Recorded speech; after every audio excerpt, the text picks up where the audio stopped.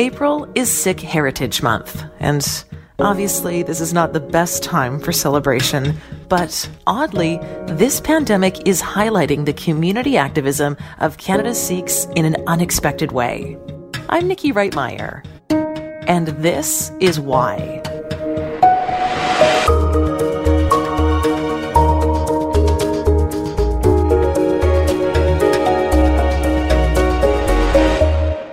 My name is Jatinder Singh, and I'm the National Director for Khalsa Aid Canada. Khalsa Aid International was originally started in the UK. We had our 21st birthday just over the weekend. Within Canada, we set up as a non-profit in 2017. We take part in the international missions that Khalsa Aid is involved in, predominantly in Iraq, Lebanon, Turkey, Africa, and if there's a natural disaster, like for example when they had the typhoon in the Philippines, we went there as well. We've been in Haiti for quite a while, assisting with the orphanages there, and that was since they had their earthquake a number of years ago. Unfortunately, a lot of those projects are either on hold or working at a slower scale right now due to COVID and due to the inability to fly around. Within Canada, we've been working at the local level. We've had chapters from here, Victoria, Nanaimo, the Lower Mainland, Manitoba, Ontario, Quebec, and out in the Atlantic. And we usually have a winter drive where we collect clothes and other items, and that's usually for youth at risk. And we do that annually.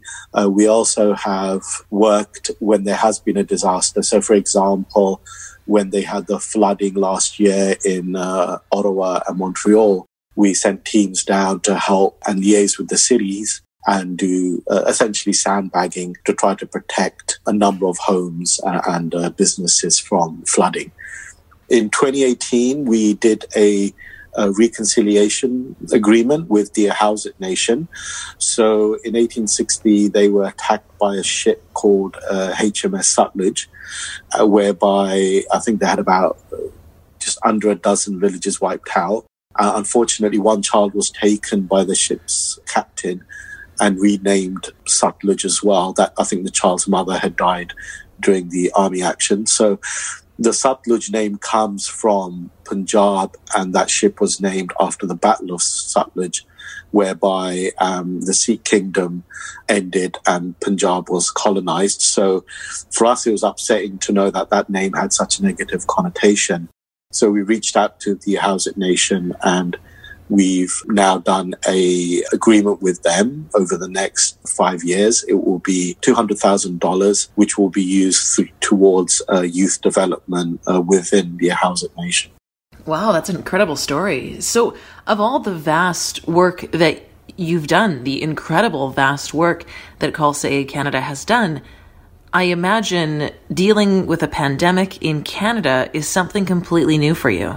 Yeah, we're used to working in disaster relief where the infrastructure has shut down. I think what's unique here is volunteer safety is paramount.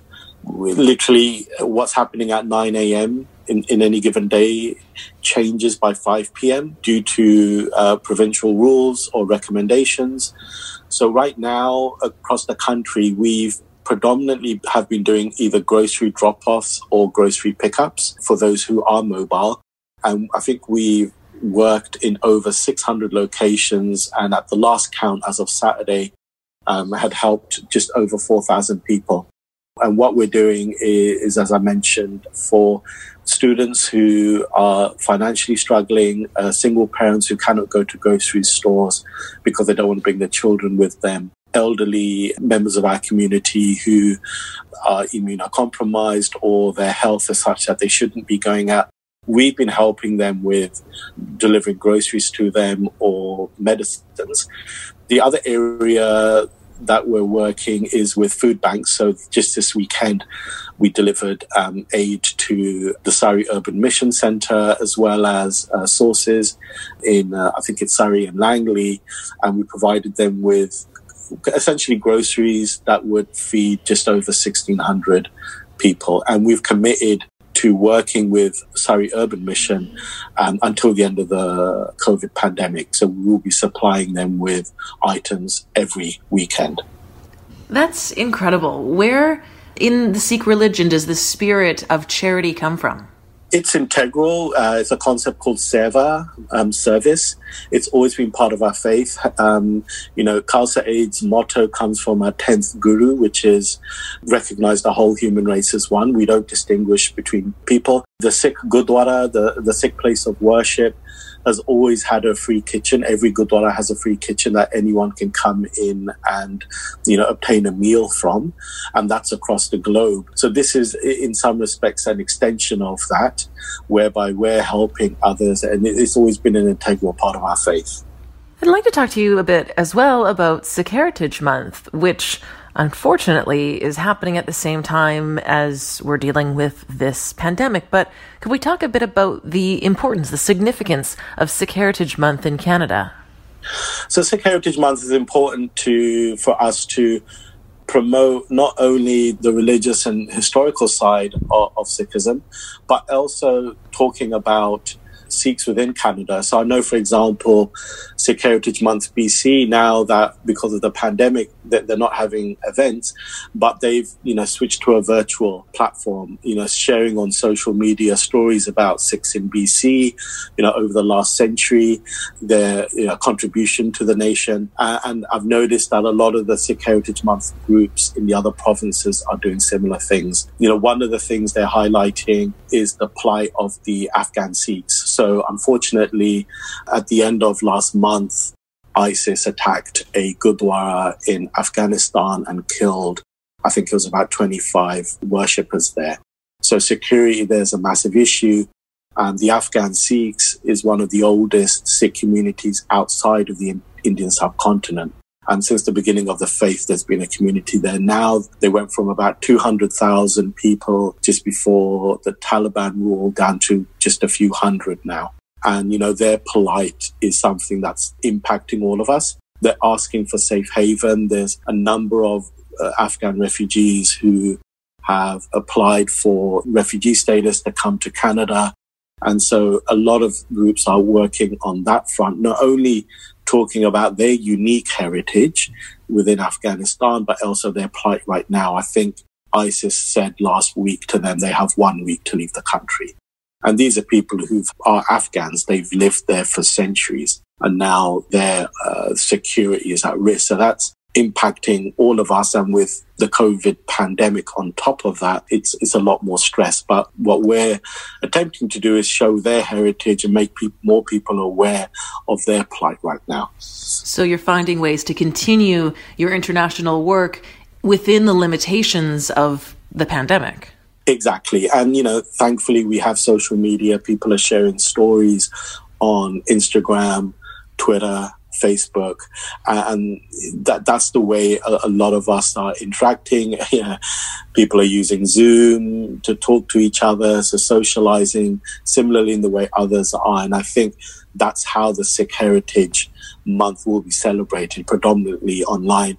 For us as a humanitarian group, we were always going to do more on the ground work. Our desire had been to do a food bank drive during Sikh Heritage Month to show kind of Sikhism in action. The pandemic has, made that tenfold, and, we're flat out working doing that now.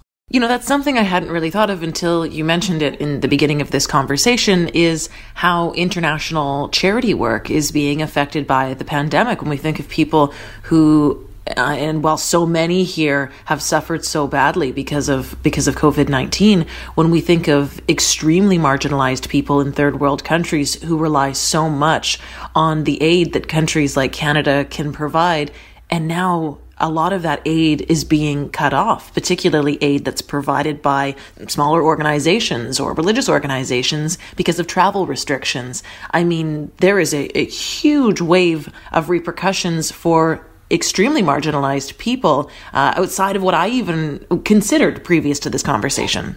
Yeah, you're absolutely right. I mean, for us, for example, in Iraq, we have local people employed there working for us. So we've been able to send funds to keep those projects ongoing, but they've been at a reduced level. Within Africa, it was the rain season anyway, and we usually do water projects there. So they were going to start up in March and April, and we're still trying to figure out how best to do that. The additional thing for us is it's difficult to ask volunteers even at local levels, and forget having people fly in from abroad, even at local levels, traveling around, because for every person we're asking to travel around, they're exposing themselves more to the virus. So, we have these protocols in place at the local level of, wearing masks, wearing gloves, having volunteers maybe work on a Monday, but then not do anything on a Tuesday or Wednesday to reduce risk. But in more marginalized communities, even getting hold of gloves is almost impossible. So it is very difficult.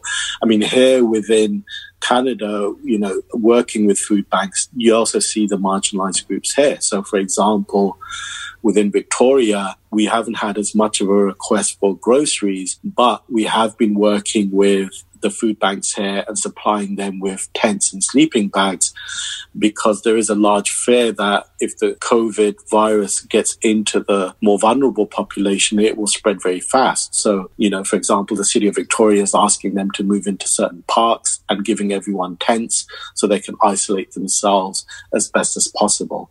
So it is having a massive impact internationally as well as locally. Yeah, I suppose that's sort of the sad reality of this virus, is that it's revealed there's no shortage of suffering around the world, be it internationally or locally. Yeah, absolutely. I mean, it's the little things. Yeah, we had a request yesterday from a single parent whose son is autistic in Metro Vancouver. Now, she likes to take her child daily to the local park because he likes to go on the swings. She cannot do that. So we were approached and asked, can we get a swing? And we said, absolutely. So we will be getting a swing for the child. But, even getting that built, we have to be concerned about volunteer safety. It's like, make sure the family stays inside. We will build the swing, sanitize it, leave, and then you can, enjoy it maybe the following day. So there's all these impacts that are occurring. Obviously, we need to shut down the parks. We need to shut down many facilities to reduce the exposure to the virus. But the knock-on effect that has to many people is just astounding. Coming up later in this episode, Jatinder Singh, National Director of Khalsa Aid Canada, talks more about the history of Sikhs in Canada, which stretches back to the turn of the 20th century. You're listening to This Is Why, a national radio show and podcast with global news. Download and subscribe to the podcast now.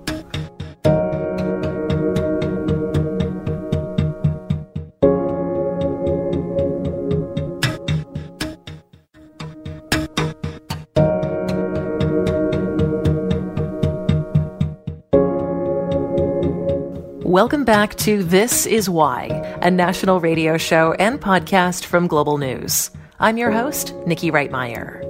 In this episode, we're looking at Sikh Heritage Month during the COVID-19 pandemic.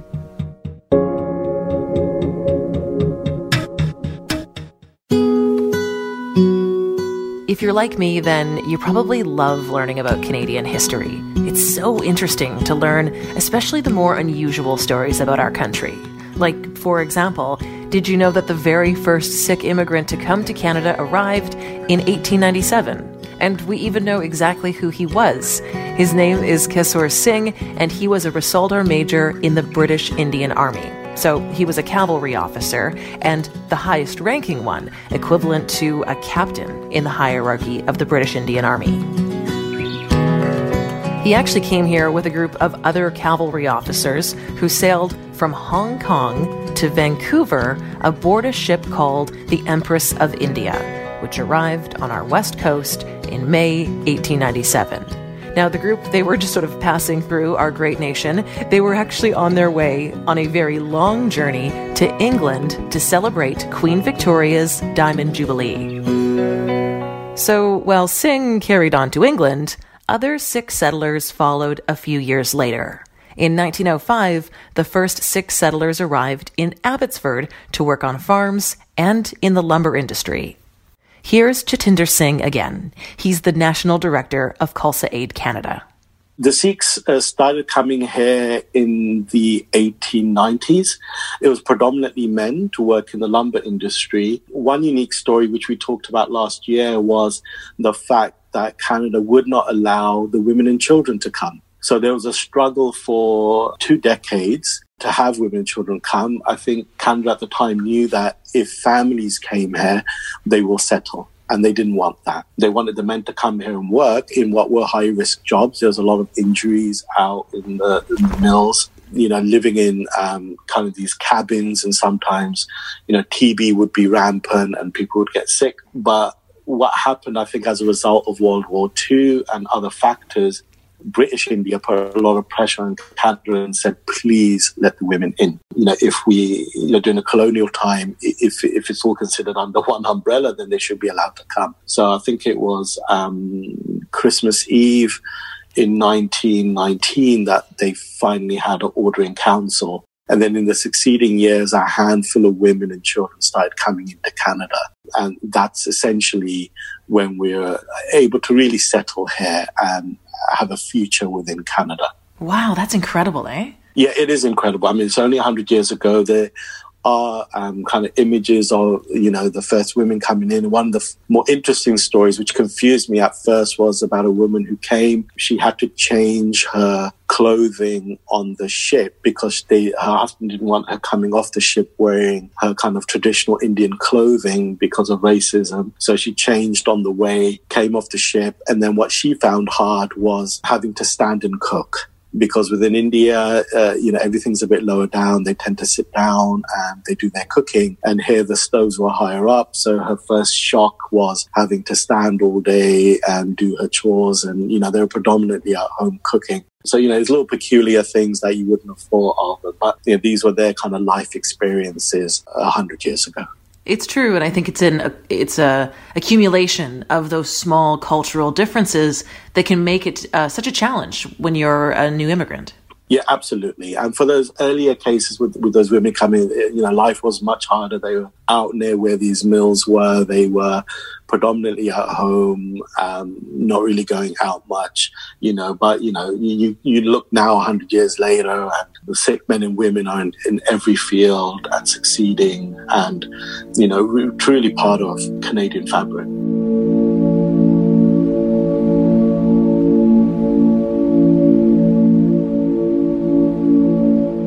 As you heard Jatinder say earlier, Khalsa Aid is helping Canadians during the COVID-19 pandemic with food and assistance any way that they can. Another Sikh faith-based organization who are providing meals to those in need is Guru Nanak's Free Kitchen. Raman Kara is the volunteer coordinator.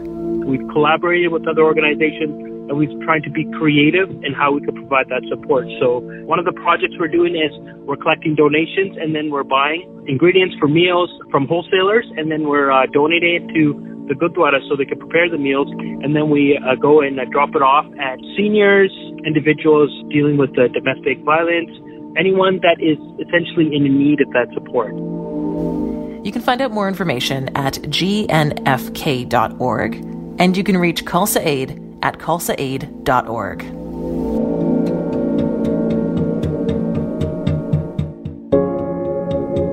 Be safe, physically distance, and keep washing your hands, please.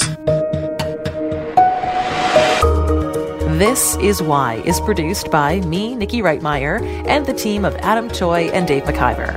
This show is a podcast, and it's also a radio show, so if you want to hear this episode again or any other episode, just go online to Apple Podcasts, Google Podcasts, Spotify, anywhere that you already listen to podcasts. Just download and subscribe right there. Thanks for listening, stay safe, and I'll talk to you again soon.